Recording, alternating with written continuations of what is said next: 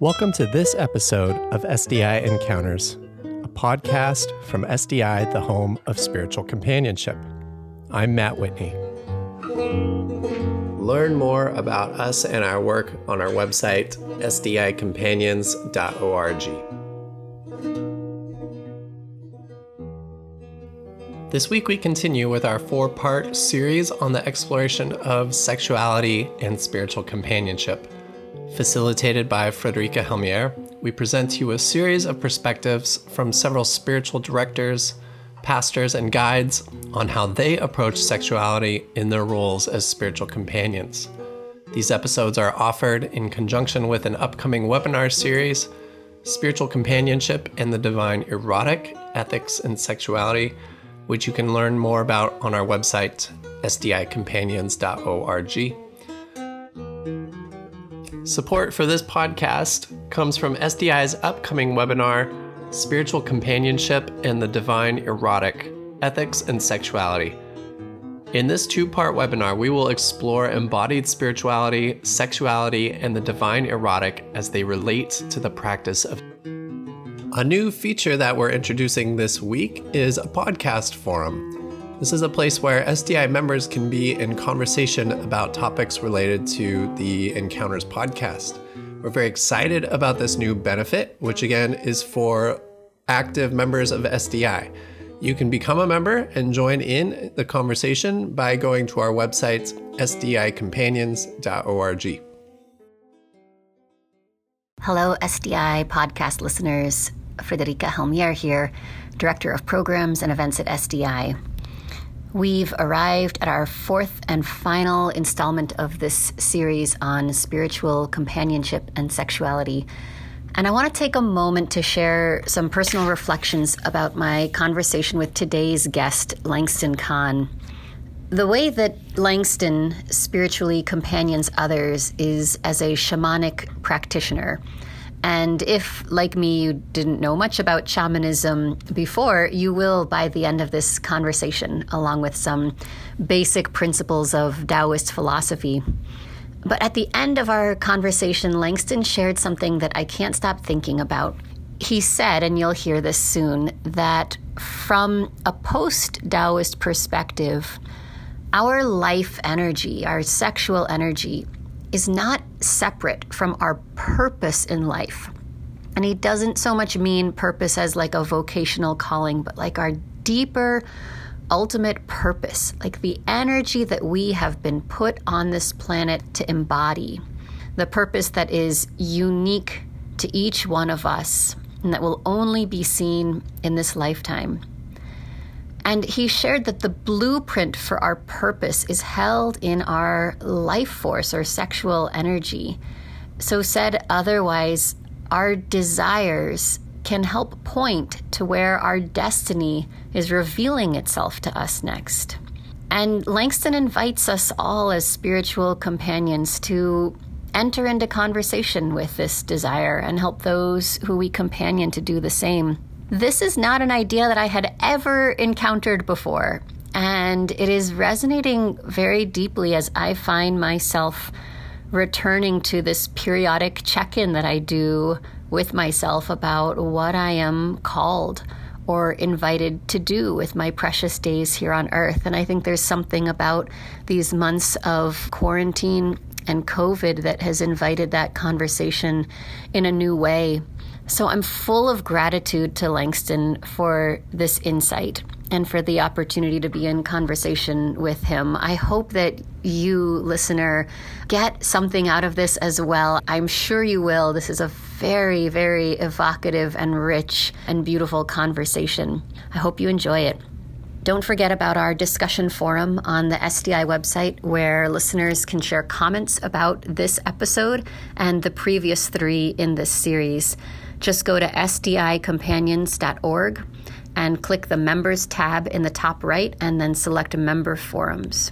Finally, we're about 2 weeks away from the start of a 2-part webinar with Karen Ehrlichman called Spiritual Companionship and the Divine Erotic. This is going to be a practice-based training designed for somewhat more experienced or seasoned spiritual companions and guides and coaches and directors. Enjoy. In my practice, my primary way I work as a spiritual companion is as a shamanic practitioner. So I'm working with people both one-on-one to move inward and really examine sort of fear-based beliefs or stories they carry inside of themselves, moments when they made a decision to survive out of fear when they were younger that led to some kind of trauma, and helping them to sort of rescue the parts of themselves stuck in those moments of fear and reclaim the aspects of their soul that are sort of trapped in those moments so they can fully bring them into their life. So that's sort of the emotional component of a lot of the work I do using different shamanic tools. Now, I also do more what you might call esoteric shamanic work, where I'm going into a deep trance state with a drum. I have a blindfold on. I'm often lying down next to a client, and I'm embodying my helping spirits, the sort of energies that work with me to affect healing, which include my ancestors, ancestor helping spirits, which include animal helping spirits, which include spirits of the land and the elements. And then I'm working with those energies to discern what are the true roots of the challenges the client I'm working with is facing currently, and how can I help them to affect transformation in their lives with those challenges. And that might include something like soul retrieval, bringing back parts of them that are stuck in moments when it was just too painful to hold on to a part of themselves. So they just sort of forged ahead to survive and abandon that part of themselves. Ancestral healing unresolved ancestral trauma that's been passed down over generations. Removal of intrusive energies or energy body healing, and a lot of other stuff. But those are sort of the main things that often come up in a shamanic healing session. And then a lot of the spiritual companioning work is helping them to integrate what comes up during that type of healing work. Mm-hmm. So for example, if I bring back a soul part that's missing, it's kind of like when you injure yourself and the rest of your body compensates for that injury. You've learned to live in your life with this hole inside of you, and you've adapted and developed survival strategies to avoid touching into that part of yourself. But now that that part of yourself is back, I'm often helping clients to understand, what do I need to start doing or stop doing to allow that essential part of me to come fully back online and for me to move that aspect of my authenticity back into my life. In what ways is the work that you do with clients particularly embodied? That's a great question. Yeah. So in addition to my one-on-one work with clients, I'm also leading and teaching in community often and in larger groups as well. And I think that's where a lot of the embodiment work comes in terms of doing Qigong practices to really work with our energy bodies and strengthen our capacity to be grounded, to have strong, healthy, flexible boundaries, to have heart protection, be connected to the blessings of the above, and you might call the divine. And then also ritual, different types of elemental ritual that we're doing together. And dance is a really important way I work, of dropping the mind deeply into the body and allowing the body to guide us to where our energy is wanting to flow in terms of the living process that we are. And moving into states of ecstasy through dance that allow us to become kind of liquid and fluid. And it's much easier in those states to then transform. And additionally, I do also practice some different sexual cultivation techniques as well that I guide people in very specific environments. It's not something that I would just casually weave into all of my teaching, but it's definitely a part of my practice as well, helping people to really reclaim their relationship with their own desire, and through that relationship with their desire, reconnect with their sense of their destiny and their purpose as well. In your experience, Langston, do clients bring this to you? Do they state this as part of their intention or their desire for your work together? Or do you discern that this might be a terrain to maneuver into with them? That's a great question. I think it really depends. It's not something that I'm ever just casually bringing up as part of client work, or it's something that I'm sort of pushing people into generally. A big part of shamanism is not working in a Western allopathic model where you're assuming that just because two people are presenting with the same symptoms, they have the same underlying root problem or challenge that's causing the symptoms. And so we're always asking to really get to the root and to see the true nature of a challenge someone is experiencing in a shamanic practice. And so sometimes when I'm examining an issue that someone has brought to me, what arises is something to do with the relationship with their sexuality. Sometimes they're bringing that to me, and then perhaps we might move into some kind of work that involves helping them begin to restore and repair that relationship for themselves. But sometimes it's like, let's say they have a big issue with never being able to hold their boundaries and just feel like they're constantly being drained by others. And as we move into the session, what really becomes clear is there's a way that they completely shut down their relationship with their anger for various reasons. And that also has shut down their access to their passion and their desire. And so as we're working to heal that relationship with their anger and its ability to help us create and repair and restore strong, healthy boundaries and assert our sovereignty, what also might come up in that process, they really need help reconnecting with their passion and their desire. Mm-hmm. And so then I might guide them in some Qigong forms that are particularly having to do with repairing our relationship with Eros and our sexual energy, or potentially guiding them in different types of techniques they can do on their own just to start to even sense into that gap between what they sort of think their desires are and what their true longing is telling to them, and how to begin to bridge that. How do you define your own boundaries, Langston, with a client or a companion to maintain a healthy working relationship when you get into this territory? So, for example, I've been asking a number of the people I've been speaking to on this topic, do you engage in physical touch in your sessions? And there's really quite a spectrum of responses from absolutely not to yes, by all means, with permission and carefully, but that's a really beautiful, meaningful way to be in this space together and to companion someone along the journey. And it leads into, I think, a number of important questions for spiritual companions to ask themselves about what are my own boundaries to ensure that the space here is a safe and a healthy one. Yeah, that's a great question. So for me, I don't ever tend to use physical touch, and especially not sexual physical touch. There might be moments when I'm touching a client with their permission for some kind of blessing that I'm doing with them or cleansing work that I'm doing with them.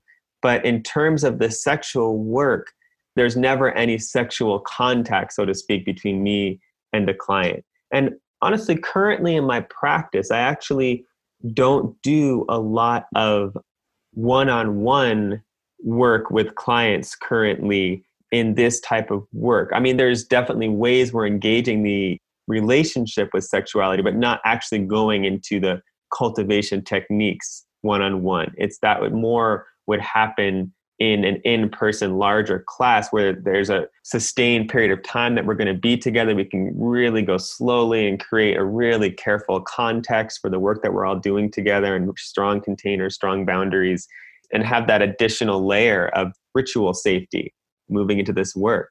Because sexuality is so shoved into the shadow in so many ways in our culture, I think it's really important that we do tread very carefully and have an added layer of care and respect and caution, even more so than perhaps other types of ritual modalities that I practice. With that said, I'm not at all claiming to know what other people should be doing. I'm just saying currently in my practice, that's how I work. I like that you have been using the word desire. And I wonder if you might dig into that word a little bit more and share a bit about why that's the word or the concept, as opposed to, say, something like pleasure or passion or eroticism or maybe sexual, holistic. I don't know. There's a number of words we can toss around, and I'm really interested in the desire element of the work you do. So to really talk about desire makes me want to talk about some terms that come from post-Taoism.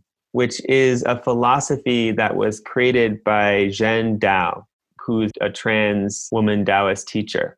And she taught me a lot of my practices around sexuality that I engage with. Some of my teachings also come from other traditions that I'm part of, like the Last Mask community. But the philosophy of post-Taoism, I think, is really essential to talk about desire, because one of the things that Zhen did in that philosophy was change how traditional Chinese medicine, or even classical Chinese medicine, often approached what is called sort of these three treasures or three core aspects of human experience and human energy, which are the Jing, the Qi, and the Shen. And so the Jing is our life force energy. It is our sex. It's this place within us where the blueprint of our soul is stored, in a sense, from a Taoist perspective. And our destiny is stored. But it relates literally to our life force energy and our sexuality. And so in a traditional Taoist context, there's talk about an inner alchemy where you work with that quote unquote gross energy of the Jing and refine it into Qi in your Qi field through practices like Qigong or meditation. And then eventually when you have enough Qi, you can refine that Qi into the Shen, which is like the spiritual essence, the divine, the holy. And that sets up this hierarchy where the Shen is like this holy thing you should be working to strive to become and be. And the Jing, your sexual energy, is like gross matter that's just like kind of the lead of the alchemical process that needs to be refined and controlled and precisely directed. And what Zhen did in the philosophy of post-Taoism was say all of those other energies are dependent on the Jing, that it's not actually a hierarchy, that Qi is the Jing experiencing itself in time and circumstance. It's our life force energy and our sexuality moving into the field of expression and where we can move and communicate and engage with others. And then the Shen is just when we have so much of our Jing, of our life force energy and our sexuality in our field of expression, that it becomes super abundant and becomes love in a sense. And so there's this sense that when I talk about desire, I'm talking about the Jing wanting to come into expression, our life force energy, the essence of who we are, telling us, I want to be seen, I want to be known, I want to express myself in the world. And then when we're engaging that relationship, bringing our Jing into the Qi field and trying to live our life anchored in our life force energy and our center and our sexuality, we can move into these states of deep eros and eroticism, which isn't necessarily always sexual. Like my own experiences of what I would call Shen, this abundant experience of generosity and love and spirituality, it's not this image that you might get from some Taoist text of like some monk being in a cave somewhere that's just like so spiritual and so focused and centered and so precise in his mind. My experiences of Shen have been in community. It's been after I've been doing intimate, vulnerable ritual and community with people. You know, just on a call with my shamanic community online because of, you know, the social distancing right now. And we had something where we were just sharing our creative gifts. And one person spontaneously was embodying an ancestor helping spirit who was one of their grandmothers. Like just spontaneously they realized, hey, I'm wearing an apron. I put on this wig because I thought it was funny. Now suddenly I'm realizing she's coming through me. And this person in our community just told us this beautiful story of his grandmother and her strength during certain moments in our country that were really difficult. And just like the sort of practical down-to-earth ways, she really embodied strength and warriorship for him in his life. And then another community member who's a Black woman, the other one was a queer man, and this is a Black woman, she was sharing this beautiful song and story of healing she had done between ancestors of hers who were both white slavers and enslaved Black people. So feeling her place in that lineage and that connection. And then another person was just singing a song they received from a helping spirit about love to the tune of Hurdy-Gurdy Man, you know? And it was just like the sharing of gifts and that growing of our field of eros and connection and intimacy and vulnerability with each other. At the end of the call, we all were crying. We just felt so much love for each other. And that was the experience of Shen in a really visceral, clear way, this connection to the eros of all of life, the feeling that life is always speaking to us and we are in relationship with each other, and not just all of humanity, but all of creation. When I talk about desire, I'm talking about the part of us that wants to help us to move into that.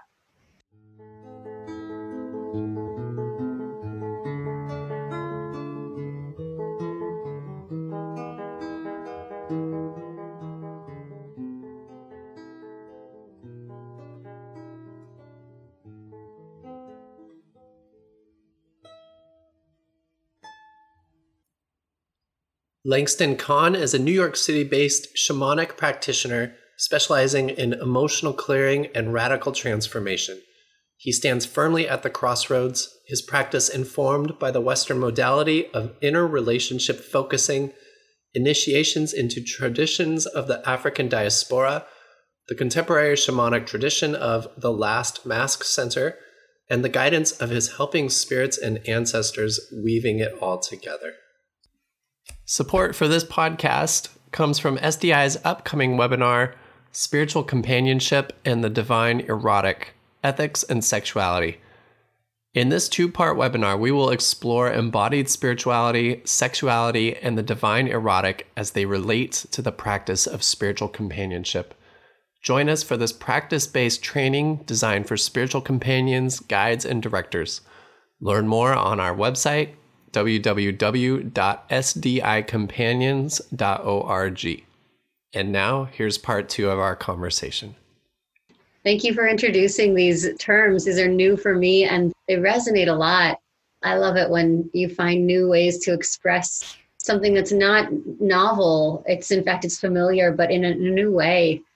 I had a conversation with one of our other interviewees, Beverly Dale, about Eros love and how in the Christian tradition that she and I both grew up in, agape love was always understood as the most important and the most perfect and the most sort of divine form of love. And Eros was definitely as far away from God as one can get. It was the kind of love that was dangerous. And so it was interesting to talk to her about the work of reclaiming Eros as a part of the divine, as a part of the love that's expressed by the divine. You had a different term. You called it blessings from above.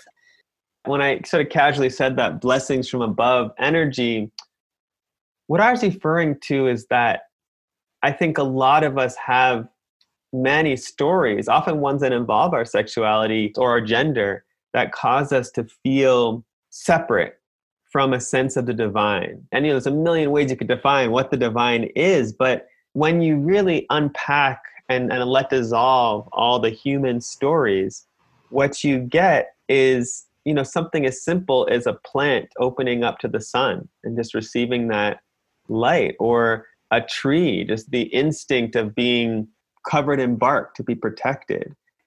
From a shamanic perspective, we learn that things that are really true are true beyond just human experience. And humans tend to put a lot of intellectual stories on experiences.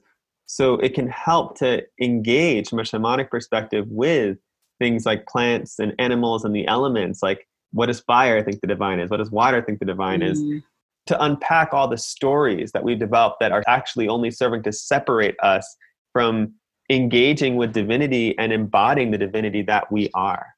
And so from a Taoist perspective, you might talk about divinity as the essence of true yang, in a sense, this essence of the above, of the heavens, of the sky, that carries this sense of generosity, this sense of beneficence, this sense of blessing, protection, and purification. And then engage with the divine as simply opening up to those energies or transmitting those energies in your life.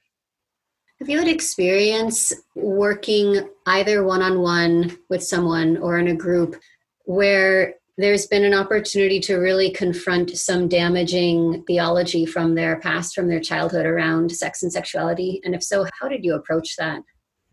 Yeah, I've worked with a number of clients, and including myself, that have had different damaging experiences with theology that affected their sexuality.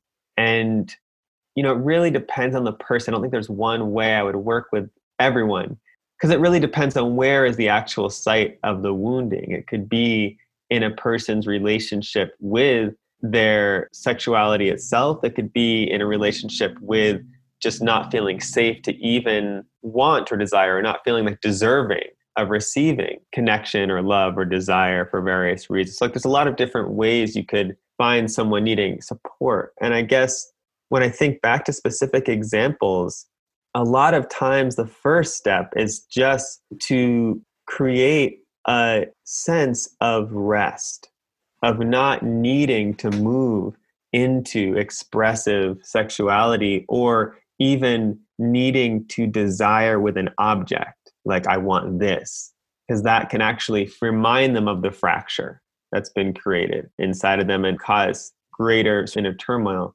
So the first step is often just, how do we connect with the energy of desire and longing itself without object?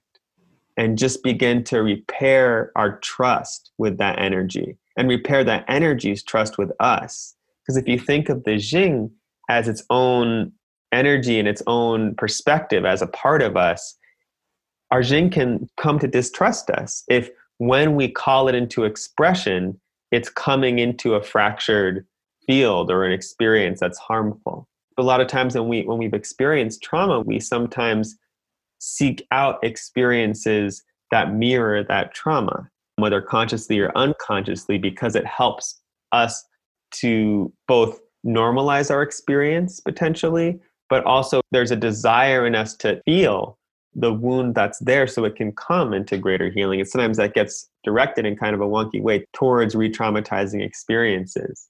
And so that over time can cause our own desire not to trust us, in addition to us not trusting our desire, because it leads us into these situations. And so the first step is really a reconciliation with the energy of our own desire, and like a deep state of moving out of the need to bring that desire into the field of expression.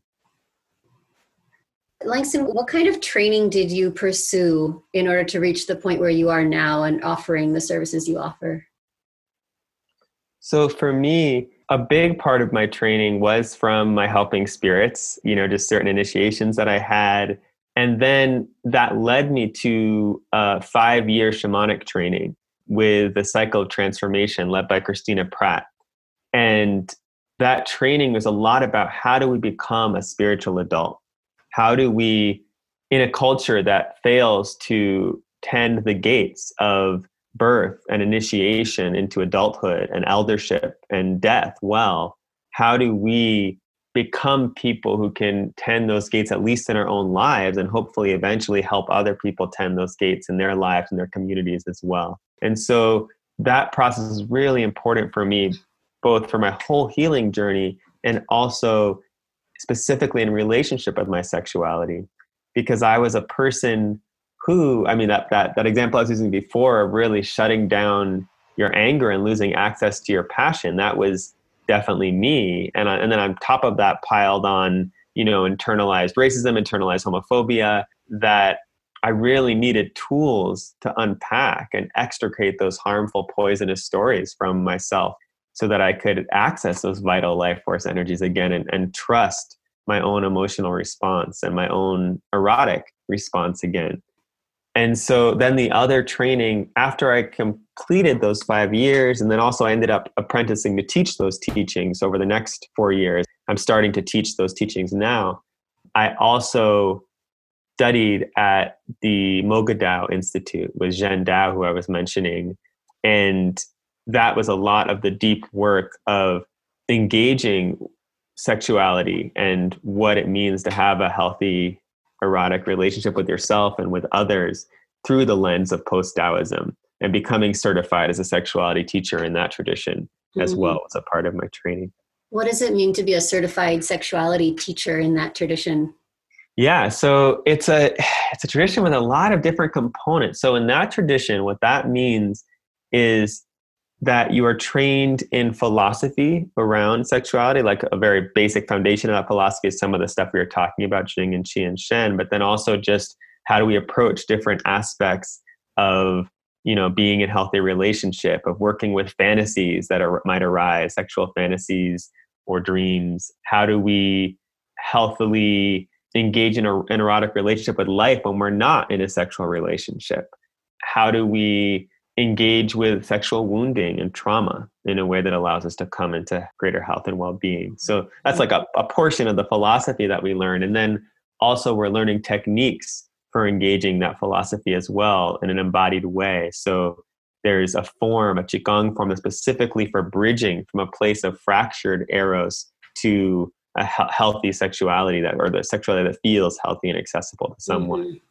There's also a form for really engaging the height of our sexual energy to nourish and feed all of our sexual organs in our body and sort of build that Shen, in a sense, that superabundance of love, really, and Qi and Jing. There's also actual sexual cultivation techniques, so personal massage techniques that help to both tend the health of our sexual organs and also move us into states of ecstasy and pleasure. And then internal meditation techniques where we can transmute the sexual energy we're raising in our body to refund our Jing and our life force energy and build that energy up rather than just releasing it from our body through orgasm. And that includes different Taoist techniques for things like helping men to move into multiple orgasms without ejaculation, and women too as well. And there's also a lot of teachings in the tradition around queerness and transness and just gender and sexuality in general, and how we can move into sexual philosophy that really supports the vast diversity of human experiences around sexuality that exist out there, rather than saying there's one good way or right way to do sexuality. So that's a lot of the training involves all those different components. And then there's also an erotogenic yoga practice to help people just open up their whole body to the flow of sexual energy in places where traditionally in our culture we're kind of socialized to be very constricted and tight, especially in the US, in terms of our like hips and our hamstrings and our calves and just all the different parts of our body that can get kind of constricted and then make it difficult to move into engagement with our sexuality, with our whole body versus just with our genitals. Wow, what a rich array of modalities, of expressions that you have in your toolkit to work with this. Langston, is there a practice, something that you could offer to the listeners of this podcast, regardless of the tradition that they're in, that they might bring into the space with a client, a directee, a companion, that you have found to be accessible and helpful in terms of just exploring one's relationship with their body and with their own sexuality, something folks could walk away with and try out in a session?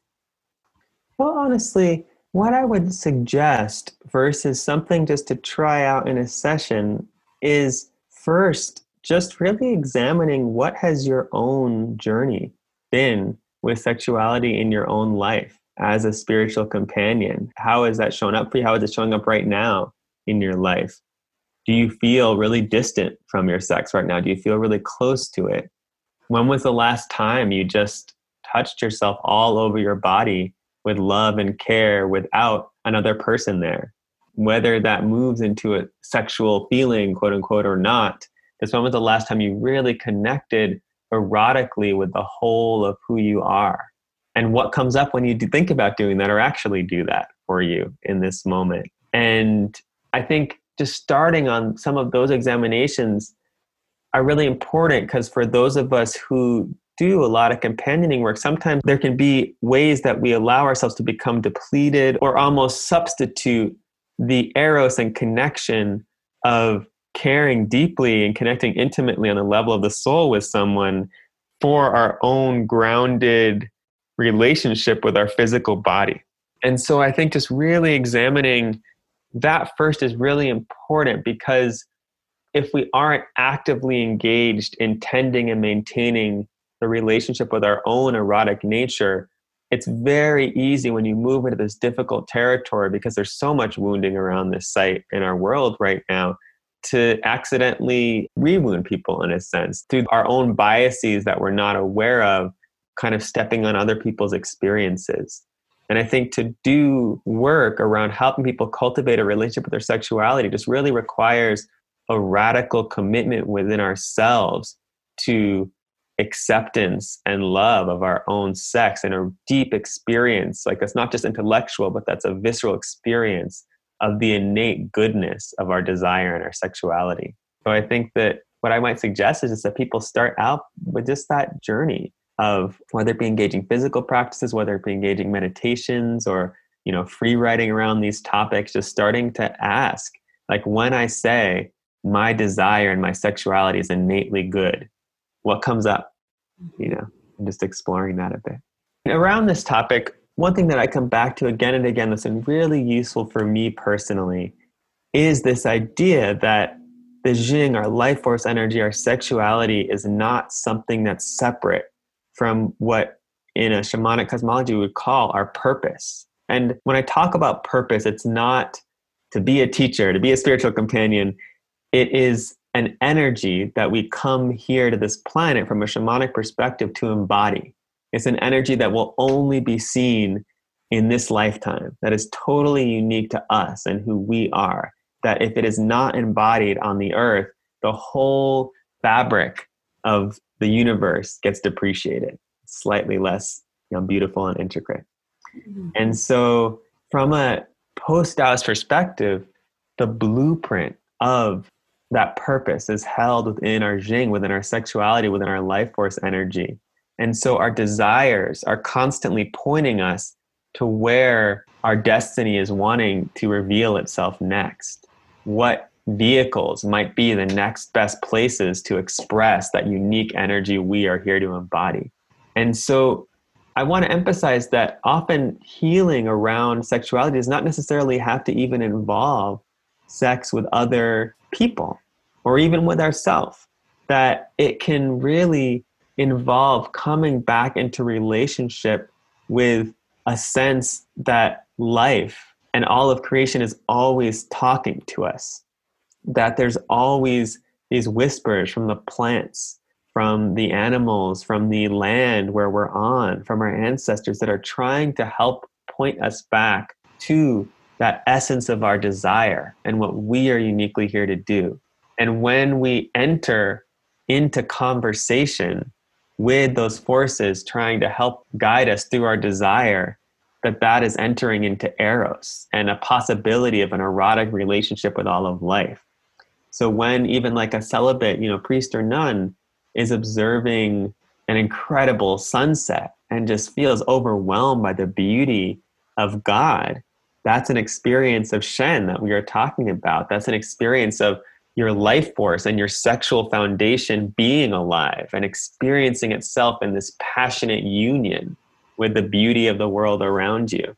And that's making love. Literally, your spiritual energy is making love that can be transmitted to others. And so I just encourage anyone engaging with this conversation, this path right now, to really ask themselves, how do I step into deeper intimacy with that relationship? And where currently am I creating a divide or barrier between my sexuality and my desire and what my soul came here to do currently? And how do I dissolve those boundaries?